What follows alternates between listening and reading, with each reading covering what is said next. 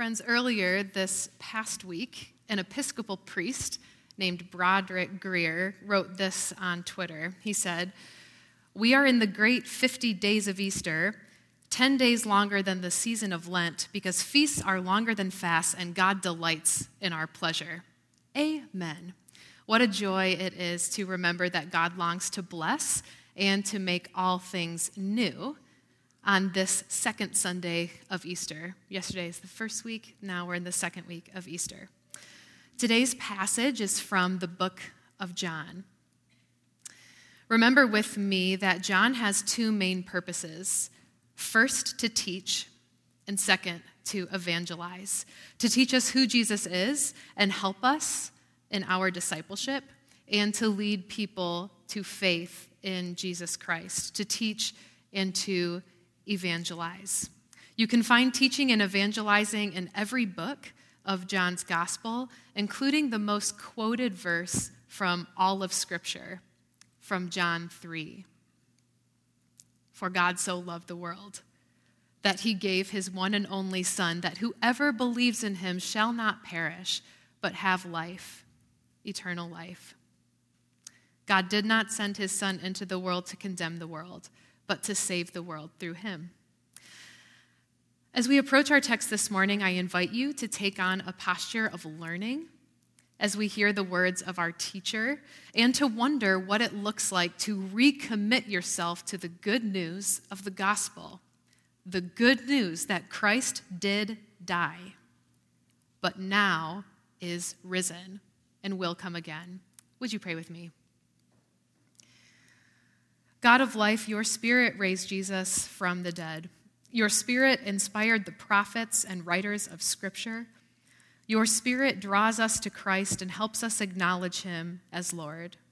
We ask that you will send your Spirit now to give us deeper insight, encouragement, faith, and hope through the proclamation of the gospel. Amen. Friends, hear the word of the Lord, beginning in John 20, verse 30, and continuing into chapter 21 through the 14th verse. John 20, verse 30.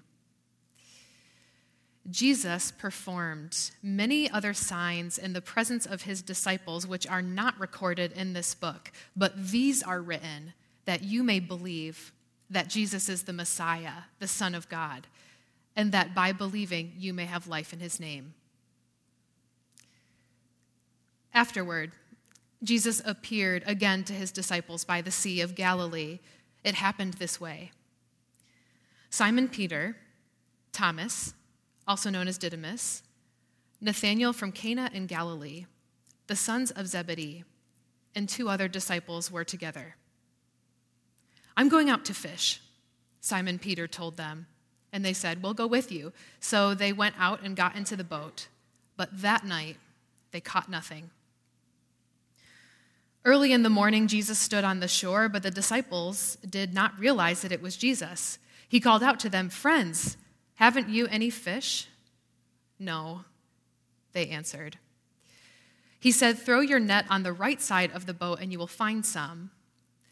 When they did, they were unable to haul the net in because of the large number of fish.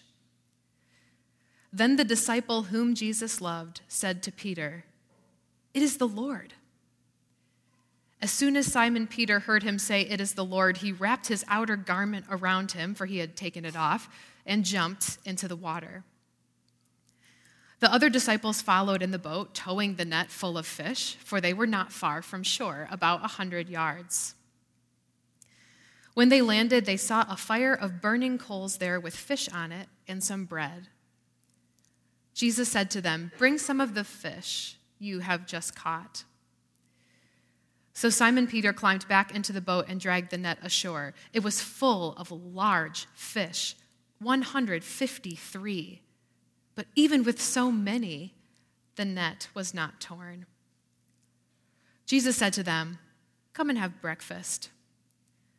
None of the disciples dared ask him, "Who are you?" They knew it was the Lord. Jesus came, took the bread, and gave it to them, and did the same with the fish. This was now the third time Jesus appeared to his disciples after he was raised from the dead. Friends, this is the word of the Lord. Thanks be to God. This is a rich, rich passage for us this morning. There are many echoes, canonical echoes, to other scripture passages. This is a water story. It's a fire story, a fishing story, an eating a meal story, a miraculous story, and it's a resurrection story. There are some subtle details as well that are perhaps less familiar to us, though interesting to wonder about. There's the symbolism of 7 disciples. There's 153 fish. That's oddly specific. And then there's the original Greek stuff that Pastor Stephen gets so excited about, like the different words used for fish throughout this passage. But as I reflect on the good news of the resurrection and wonder about its impact on our lives, I get especially excited that John did not end his gospel outside the empty tomb. Jesus did more than rise from the dead and promise to return. He reappeared to his scared, confused, burnt out disciples. There was so much about Jesus they didn't understand, and he entrusted them with an incredible call to bring his message of abundant grace and forgiveness into a world craving power, holding grudges, and taking advantage of one another, to a people bearing the wounds of division, indifference, fear, and hatred. Over 2,000 years later, we are still learning who Jesus is and wrestling with our call to share God's message of abundance, blessing, and shalom for all of creation. There are days this call feels clear and days when it does not. Days we pivot between serving God with everything we've got and living as though the resurrection never happened.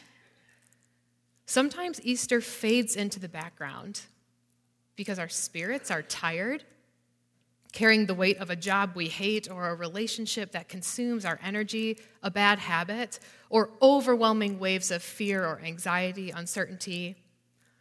Like the disciples, we get scared, confused, and burnt out. The Gospel of John presents Peter as the disciple who gets scared, confused, and burnt out. Peter isn't as good as the disciple whom Jesus loved. He's not as bad as Judas. He has a sense of call, and it's one he wrestles with throughout the book of John and into the book of Acts. It's Peter who rebukes Jesus. Peter begins to sink when he sees the waves. He doesn't want his feet washed. He cuts off the ear of the servant of the high priest. He denies Jesus 3 times and runs to the empty tomb in disbelief.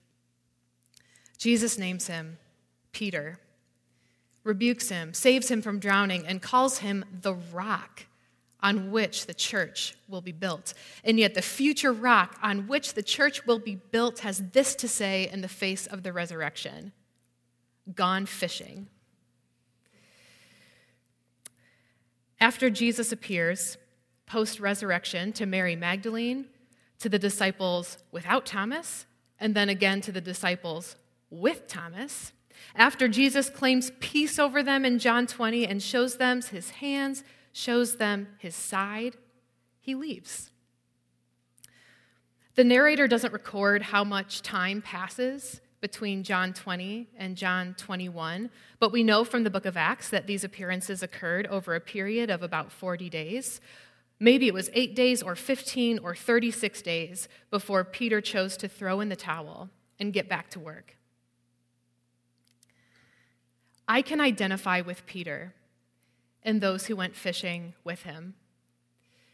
I can visualize the relief the disciples experienced when Jesus appeared to them in the locked room and imagine that relief dissolving into pain or even resentment when Jesus left them again. What had they been doing?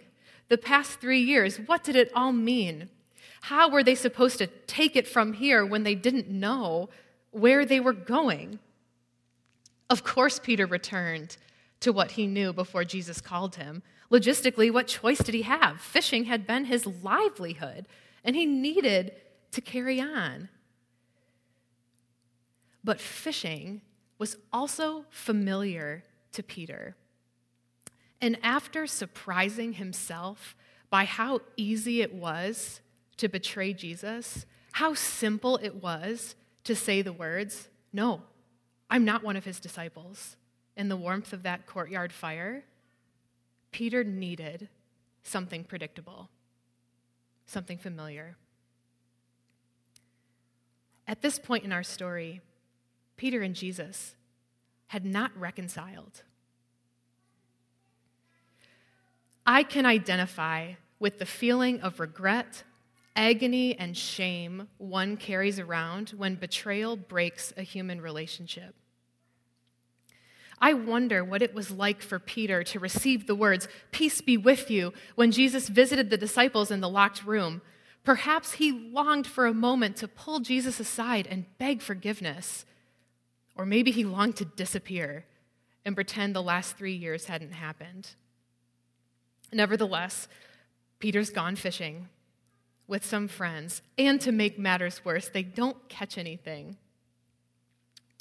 It's a horrible feeling when all you want is to tune out with something familiar and it becomes a grueling, labor-intensive process. I wonder if Peter resonated with the author of Ecclesiastes, who once said this: "What do people get for all the toil and striving with which they labor under the sun? All their days their work is grief and pain. Even at night their minds do not rest. This, too, is meaningless." This is a low point for Peter. He's a long way from the hopeful disciple who once said this to Jesus. Peter said this in the 6th chapter, "Lord, to whom shall we go? You have the words of eternal life. We have come to believe and to know that you are the Holy One of God." But now, in our story, Peter's indecently dressed on a fishless boat, which sounds like the beginning of a terrible joke. Our text this morning leaves room for the scared, confused, and burnt out among us. If you, like Peter, are experiencing some regret, anger, lack of clarity, shame, or heartache, if you feel like you're not living up to the expectations, that you've let people down or wish you showed up differently, if you are questioning God's claim on your life or God's deep, deep love for you, let me first say that our text this morning affirms that makes you a disciple. You belong here. This call is not rescinded when you can't keep your act together, when you got to go fishing. And that's when they hear the voice of abundant grace hovering over the waters. "Friends, haven't you any fish? Throw your net on the right side of the boat. You will find some." To their great amazement, they are unable to hoist the net over the side of the boat because there are so many fish, large fish. They're not strong enough, or the boat is not big enough, maybe both. The net is so full, they have no idea how many fish there are. I can see them shouting with delight as proud fishermen do, pulling hard on the net, perhaps losing their grip in all the excitement. As they struggle to haul the net onto the boat, a different voice breaks through the chaos. It's the Lord. Peter freezes, sees Jesus, and drops the net. He quickly wraps his outer garment around himself and jumps in the water to get to Jesus. He doesn't care about the fish or the boat or the others. He is desperate to reach Jesus. The text says they're about 100 yards from shore, which on the Sea of Galilee wasn't that deep, like sprinting across a sandbar on Lake Michigan. When they reach Jesus, he has a coal fire going with fish and bread. As he stood there dripping wet, I imagine there were a million things Peter wanted to say. Jesus, I'm so sorry. Will you forgive me? Jesus, I haven't forgotten. I want to serve you. Jesus, I'm not sure what you're expecting from me. Jesus, you have the words of eternal life. You are the Holy One of God. But before he can speak, Jesus reminds them to get the fish they've caught. Peter leads the way, dragging the net onto the sand and counting fish as Jesus prepares their breakfast. Despite the astonishing number of fish, the net doesn't break. Jesus invites them to breakfast and serves them bread and fish. This bizarre event makes them want to ask who he is, because this whole thing is impossible. The miracle of the resurrection, his multiple appearances after rising from the dead, and this supernatural catch of fish, but instead they sit and eat together around the fire, enjoying one another's company. Before we read this text together, I asked you to take on a posture of learning and to wonder what it looks like to recommit yourself to the good news of the gospel. As Peter looked out on the water, on the 153 fish spread out on the shore, and into the flames of a different fire, I wonder if he recommitted himself to abundant grace. The type of grace that is as ridiculous as 153 fish split between 8 people for breakfast. The type of grace that overflows even to those who doubt and betray. Peter's conviction that God's gift of grace was for Jew and Gentile, that's us, alike, led him to testify to these words at the Council of Jerusalem in Acts 15. Peter said this, "Brothers, you know that some time ago God made a choice among you, that the Gentiles might hear from my lips the message of the gospel and believe. God, who knows the heart, showed that he accepted them by giving the Holy Spirit to them, just as he did to us. God did not discriminate between us and them, for he purified their hearts by faith. Now then, why do you try to test God by putting on the necks of Gentiles a yoke that neither we nor our ancestors have been able to bear? No." Peter says, "We believe it is through the grace of our Lord Jesus that we are saved, just as we are." I'm sure there were many moments before Peter's own crucifixion when he remembered sitting on the shore of the Sea of Galilee, eating breakfast with his resurrected Savior. As he navigated the challenges of leading the early church and pursuing his own faith, I imagine he reminded himself again and again that God's abundant grace was for him and for all those he ministered to and with.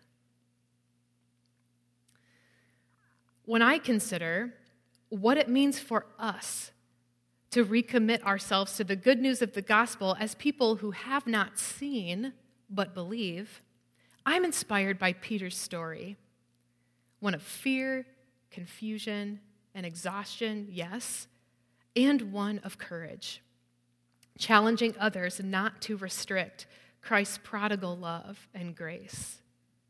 I wonder what it looks like for us to have grace with ourselves and with one another as we pursue God's love together, to choose forgiveness, even when it feels like the weaker option. As we leave this place, know that if you've been betrayed or you're doing the betraying, there is grace, abundant 153 fish types of grace for all of us. May we rest in that grace today. In the name of the Father, and of the Son, and the Holy Spirit, pray with me.